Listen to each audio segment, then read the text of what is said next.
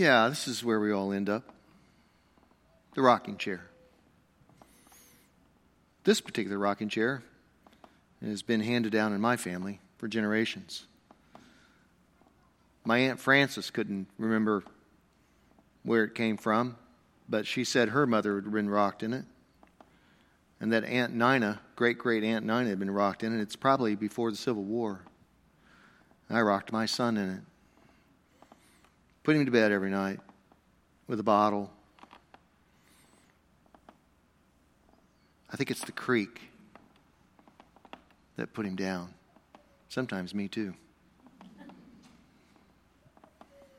The rocking chair, everyone. That's where we end up. And Solomon, for 12 chapters in Ecclesiastes, trying to teach wisdom, says we all end up in the rocking chair. You may try and fight it, and you may try and think otherwise, but you're going to end up in the rocking chair. Vanity of vanities, says the teacher. Vanity of vanities, all is vanity, is the way Ecclesiastes starts out, the very first verse. And near the very, very end, 12 chapters later, same exact thing. Vanity, vanity, says the teacher. All is vanity. It all goes to the curb. Life is vain. It's a selfish chasing after the tail simply because we think our tail is worth chasing. And what for? What's it all about? Solomon says, so someday you can just die and return to the earth, and your flesh return to the earth. 12 chapters. He runs through everything through an entire life. It actually progresses through a person's life. Bitterness, work, contentment, tiredness, pain, struggle, ingratitude, being grateful for what you have, trying to live simply. All of it's in there. And it gets around to the whole idea of what is the meaning of life? What's it get down to? What does it mean to be a wise person? Because someday, we're all going to end up in the rocking chair, whether or not we want to admit it or not. And when we're young, we don't want to think about it. And we don't have to, most of us. But when you get older, you get to chapter 12 of Ecclesiastes, you best be thinking about it. Chapter 12, verse 1. This would be one of these cases where you actually had a print Bible. It'd be better unless you're really fast at annotating digitally on your iPad or something. But Ecclesiastes chapter 12, verse 1. It's a metaphor for being old. Okay, watch this. Remember your Creator in the days of your youth, before the days of trouble come, and the years approach when you will say, I find no pleasure in them. In other words, it all gets boring and old. It's all been done before, and it's just repetition. Verse 2.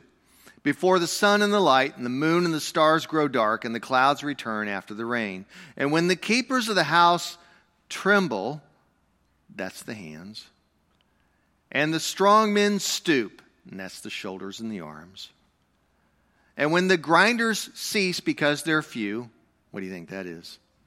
Teeth. Yeah.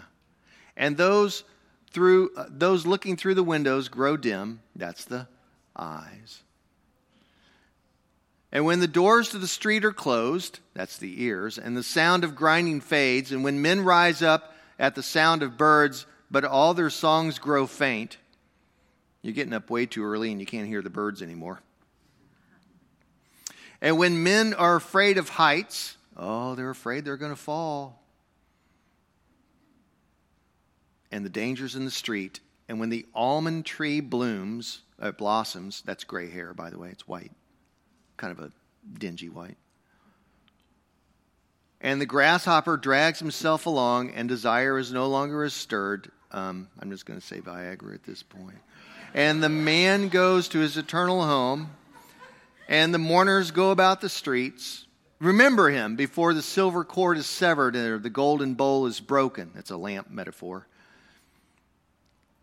Before the pitcher shattered at the spring, the well's head frame collapses, and you kick the bucket, and the dust returns to the ground from which it came. The wheel's broken at the well, and the dust returns to the ground from which it came, and the spirit returns to God who gave it. Meaningless, meaningless, says the New International Version, the NIV. Meaningless, meaningless, says the teacher. Everything is meaningless. But in the New Revised Standard, it says, vanity of vanities, says the teacher. Vanity of vanities, all is vanity. Solomon concludes his teaching about wisdom with the same answer he'd given half a dozen other times throughout the book. Don't end up some old person living in regret. Don't limit your life. Enjoy every micro moment and enjoy the big picture. It all counts. Don't be a woulda, shoulda, coulda person. Do everything you can. Live life to its fullest. Live simply. Don't think too big about anything.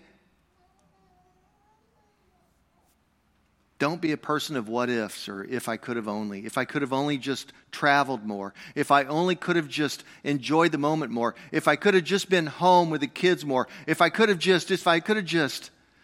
Because as we all know, it's been said so many times, nobody ever on their deathbed said, I wished I would have spent more time at the office. That's what he's trying to say. So brothers and sisters, you and I can easily waste the life God has given us. So face it, we all end up in the rocking chair thinking, what was my life all about? And so the question we have to ask this morning out of Ecclesiastes as we wrap things up is, what is my life worth right now? Right now, what's the point of living? Because the power comes in here, get busy living or get busy dying. But the point is right now, you must be alive, not fearful. What gives our lives lasting value and significance? Because Solomon's final words should ring out in our ears. And here it is, chapter 12, verses 13 and 14. Now all has been heard. It's all been done. It's all been heard. And here's the conclusion of the matter. Fear God and keep His commandments. For this is the whole duty of mankind, of humanity. For God will bring every deed into judgment, including every hidden thing, whether it's good or evil.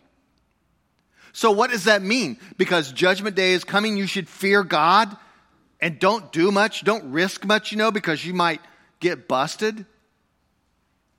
The whole 12 chapters have said just the opposite. It all gets accounted for. Live life to its fullest. That's what you'll get judged for. We find the very same thing, Jesus, 930 years later after Solomon writing this. We find Jesus really saying the same thing, but it's updated. It's up to 30 AD sort of version. And we have better teaching about it. And it's not written like wisdom literature. It's actually more narrative because it's in the Gospels. And Jesus is asking us, what is our life worth? And a couple of weeks ago we said, how many sparrows are you worth? Are you content? Are you grasping after the wind? What are you doing right now in your life that's going to last? And Solomon says there are really only two paths, and Jesus is saying the same thing. There's the path of the wise and the path of the fool. And this is where Jesus then comes crashing in. Jesus says the same thing, saying, to sum up Solomon, he says this. He calls to his disciples, Matthew chapter 8. Matthew chapter 8, verses 34 through 37.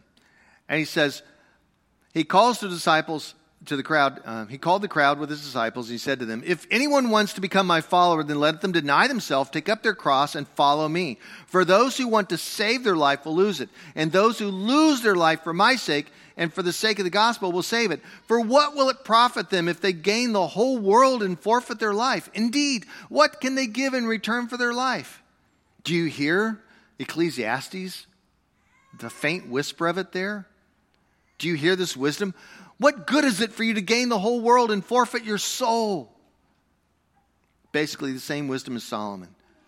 Take up your cross then and follow me, Jesus says. Because Jesus has a particular way in which we are supposed to be living this life. The thing that will bring it meaning. You lose your life, then you save it. So everyone, here's the way I kind of interpret this. And at the risk of oversimplifying, because I think I'm going to oversimplify here, I propose then, and it's not just me, but I propose then that the goal in life is freedom. The goal in life is freedom. That's the goal, right? What are we living for? We're living for freedom. Now, you have to get rather philosophical at this point because this gets rather thick, and I've actually lately been reading a lot of really thick stuff. I don't know why. I'm kind of torturing myself for some reason. I'm trying to understand Hegel and other philosophers, but for some reason, human flourishing seems important to my vocation. And so freedom becomes a very important thing because from Aristotle to Plato to even Hegel to Charles Taylor, right on down the line, freedom is what it's all about. This country is designed about freedom. As a matter of fact, if you just think about America, it's just the last or the most recent interpretation of organizing politically around the idea of freedom. This America is our understanding of freedom in our day. We have a constitution. We have all sorts of creeds. We have anthems. We have flags. They're all about freedom. As a matter of fact, right? The big debate these days, whether conservative or liberal, is about who's the most free. Who understands that freedom the most? You're American. No, you're not. I'm American. You're not. And all that sort of thing. Freedom is a precious thing. And philosophically, it's called flourishing. Human flourishing is the goal. And if you get in really current philosophy, it's about the consciousness of freedom. That's a sleeper. What does it mean to be free? We can all agree that this is a goal, yeah? Simple as it may sound. We can even hear Jesus getting quoted way out of context, left and right these days. Then you will know the truth, and the truth will set you free. Freedom. The American people will fight and die for freedom, that cherished goal above all things. The ultimate goal in life is for everyone to be free. But we cannot, because if freedom is on one pole, then on the other side is the problem of fear. Fear destroys freedom. If you live in fear, you are not free. True? Simple. I understand. I'm simplifying things way too much. We can't get freedom because we're trapped by fears. The fear of death, the rocker, the rocking chair first. Oh, you better not try that, son. You might die. I know this. I have teenagers. Don't go cliff jumping. They're getting ready to go on the canoe trip around here. Said nobody, and I mean nobody, all you guys who think you're professional swimmers and divers, nobody dives in the river. Why? Because you might die. That's why. My kids are like, stop saying that. Well, it's true, because I'm a dad. By the way, kids, don't anybody ever jump in a lake or a river where you can't see the bottom. Even if you can't see the bottom, don't jump. Just don't even go in the lake. Just look at it. Send me a picture from real far away. Fear. This has invaded the church. The church has taken this idea of freedom, of salvation, and overwhelmed it with the problem of fear. And it's become a reductionist strategy. And what has happened here when fear has invaded our church is that first off, we begin to say God's going to get you. So you better fear God. Like the boogeyman almost. Like God's going to judge you and you should be scared spitless. Because God's watching. Don't do nothing wrong. That's the first problem. And I think hopefully we can all see through that, but apparently we keep running in churches like that, so I guess it's still out there. But here's one even more pervasive. We have taken the gospel of Jesus Christ, the cross, and we have reduced it down to something that one author, one of my favorite authors, Dallas Willard, professor, dean of philosophy at USC when he was alive. And Dallas Willard said, Christians these days have reduced the gospel down to the gospel of sin management. The gospel of sin management. And what does he mean by that?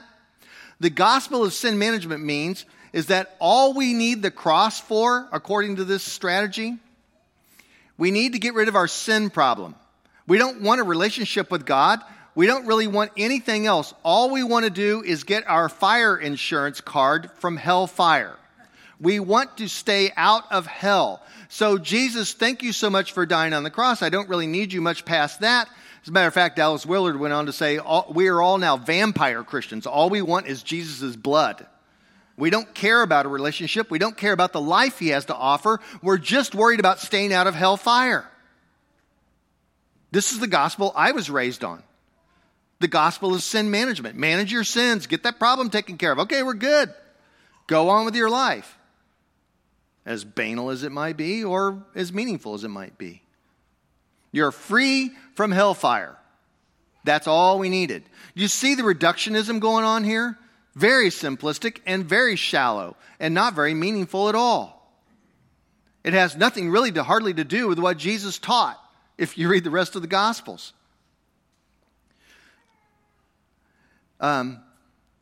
So this is where we end up. So sin is a very real problem, gets turned into this sort of eternal damnation, and it just becomes sort of a math formula.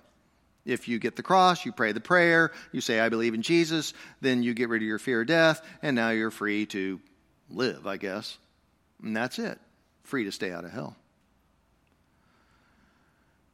And this mental, intellectual agreement that Jesus is the Son of God and has died on the cross for us then does very little to change a person's life. It gives us no meaning for living.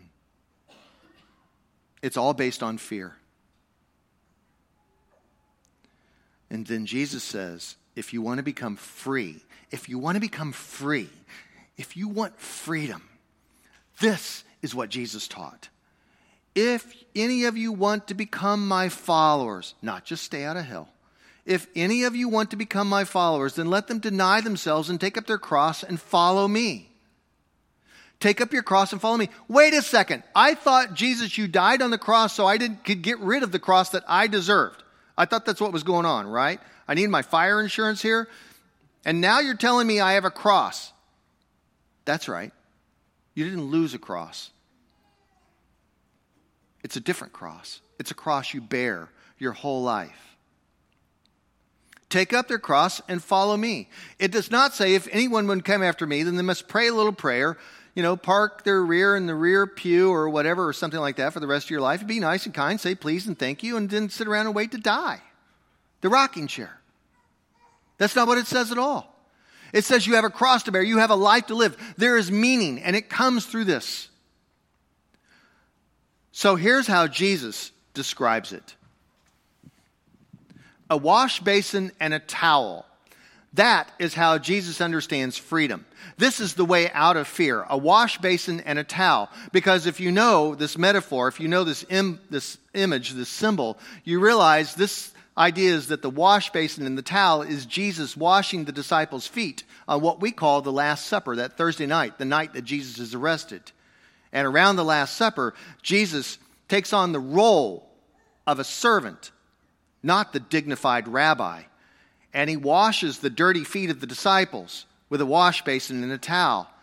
And in that last moment where he's finally there to the end of everything, and he wants to leave them one last image, he gives them the basin and the towel. If you don't remember anything, Jesus says, he says, remember this. This is what you're supposed to do. This is what I'm ordering you to do. This is what it means to follow me. Not just fire insurance.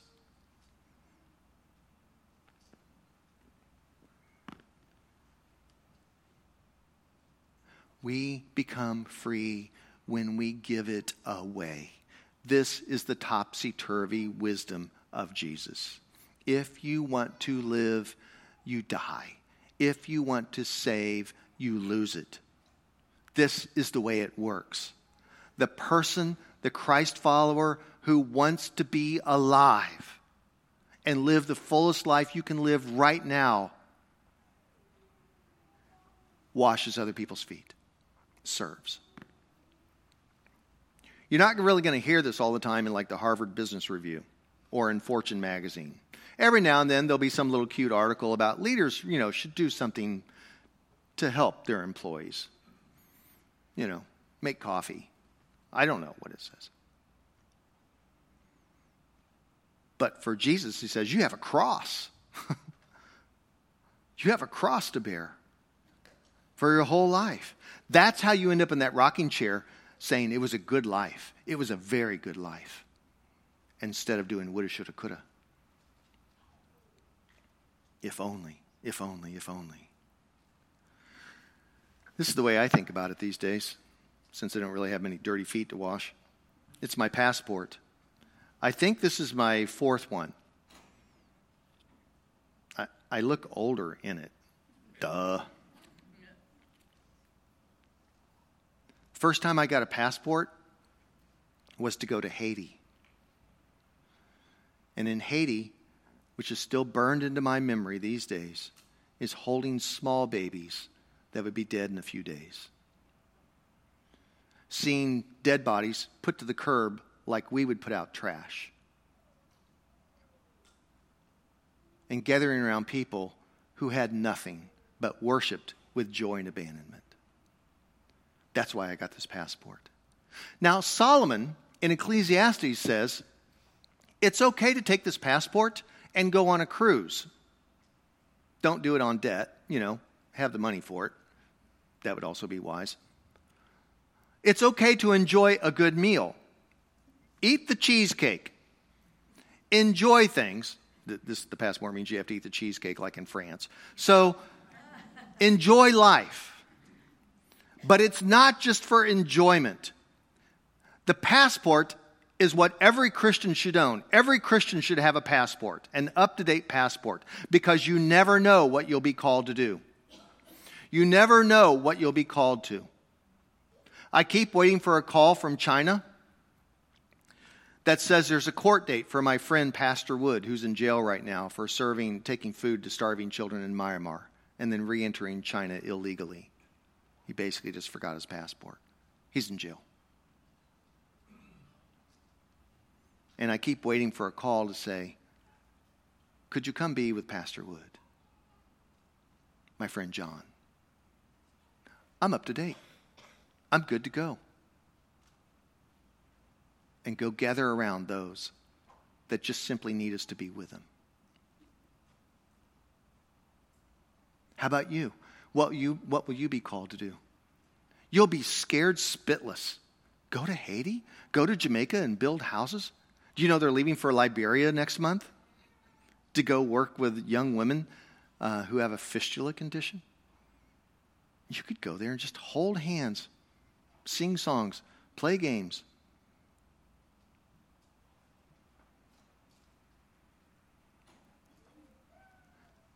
Lose your life and you'll find it. Give it away and you'll be full. Take up your cross and you'll live forever. This is what Jesus is teaching us. Around here, you don't have to go to France to eat cheesecake. You can just you see it going on around here. People choose to not take the trade-in value of their car, and instead they give the car, or they sell the car to somebody for $100, which I think is what Missouri wants these days, to give their car to like a single mom who has 3 kids, and you know how it works, and maybe you don't. But she has a job. If she misses once, the job is over. She loses income. Living by a thread. Now, us in suburbia, we don't understand that. We call in sick, but not with the kind of jobs people like that get. That car is living or not living, income or not income. So we give away cars around here. It's kind of a bunch of paperwork, but you give it to the church and then we give it to them, that kind of thing. People show up early just to clean. It's not their profession. They're not professional cleaners. Some people in the church are, but these are usually kind of corporate types. But they're here, early, and they're cleaning the place. Why? Well, it's their way of serving. They're dying to themselves a little bit so somebody else can have a clean place. It goes on week in and week out. Every Thursday, a bunch of women come in here and clean. They're friends. It's like their thing. They come in here and clean this place. They just do it. Then they go to lunch. On and on and on. Some people serve in the band. They love to do that. Some people lead a small group. And you know what that takes? It means they either have to find a babysitter because they're going to go do the group. They're going to lead the thing. They got to prepare for it. Hopefully more than 30 minutes before the thing starts. They got to give up a night. They have to make phone calls because people didn't show up. Maybe they're going to arrange snacks. The whole kind of thing. They're just dying to themselves to serve somebody else, to create community. Church is only church because of community, because of the village that we have. Otherwise, we're just, some sort of organization. People help each other out with giving away money, secretly sometimes. Sometimes they give to a cause. Around here, we have this extra thing going on that we call 2020, and people have given above and beyond all their normal gifts, $1.3 million over 3 years. They pledged for that. It's changing all sorts of things. Some of you guys gave me mowers to go down to the inner city. I got one sitting in front of my office that I get to get down there now. That one of you gave us. This is what it looks like. This is the journey to meaningfulness. This is what it means. This is away from vanity. When you give your life away, when you serve others, when you take up the basin and the towel, you get your passport, you become free. And you stop living in fear. That's the simple formula. Call it basic, call it too simplistic, but I'm telling you, it's the way it works. If you overthink it, you don't do anything. This is the way it works. This is the way it happens. So here comes the big wisdom finale, right at the end of Ecclesiastes. What Solomon and Jesus both taught is that freedom comes through death to self. Death to self is the way to meaning. Death to self is the way to not live a vain life. That is the core message of following Christ. Death for others, death to self. It's never been about you and me. It's always been about somebody else. And the more you, and the technical term is called disappropriate, means you give away stuff, which is what you're supposed to be doing when you're old, by the way, is disappropriating. It means you give away all your junk so you don't have anything. Because then you're free. Thank God Almighty, I'm free at last because I don't have all that junk. Does anybody else have the thought that you could just get a small bulldozer and take a big few scoops out of your basement and chuck it in the trash, and you probably would never miss it? Or your garage, it could all just get pushed out into a dumpster, and you'd probably be like, what was I looking for? Nah, it doesn't matter. Isn't that the way it really works? Isn't it just a fear that says, I don't know, I better keep that grandma's bucket of yarn. I might take up knitting someday. Will you really? Okay. Sorry, offended all the knitters in the room. There's probably a bunch of people now that would love to give you yarn that they're never going to use.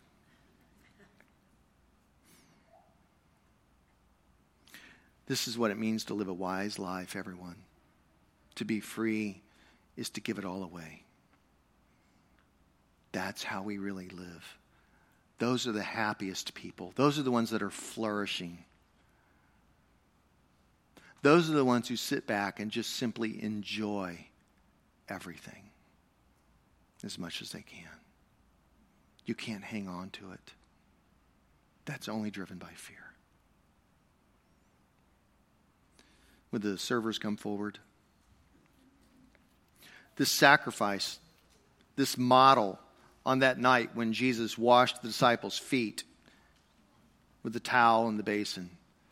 That night that he was betrayed, he took a loaf of bread and he broke it. And he said, this is my body that's for you. Do this in remembrance of me, because his body was going to be broken upon a cross. Do you see the model? And in the same way, he took the cup also after supper, saying, this cup is the new covenant in my blood. Do this as often as you drink it in remembrance of me. It's body, a broken body, and a spilt blood.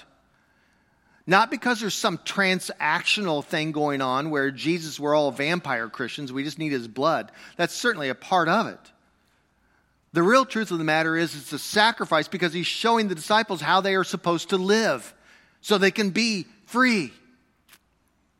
For as often as you eat this bread and drink the cup, you proclaim the Lord's death until he comes, says Paul.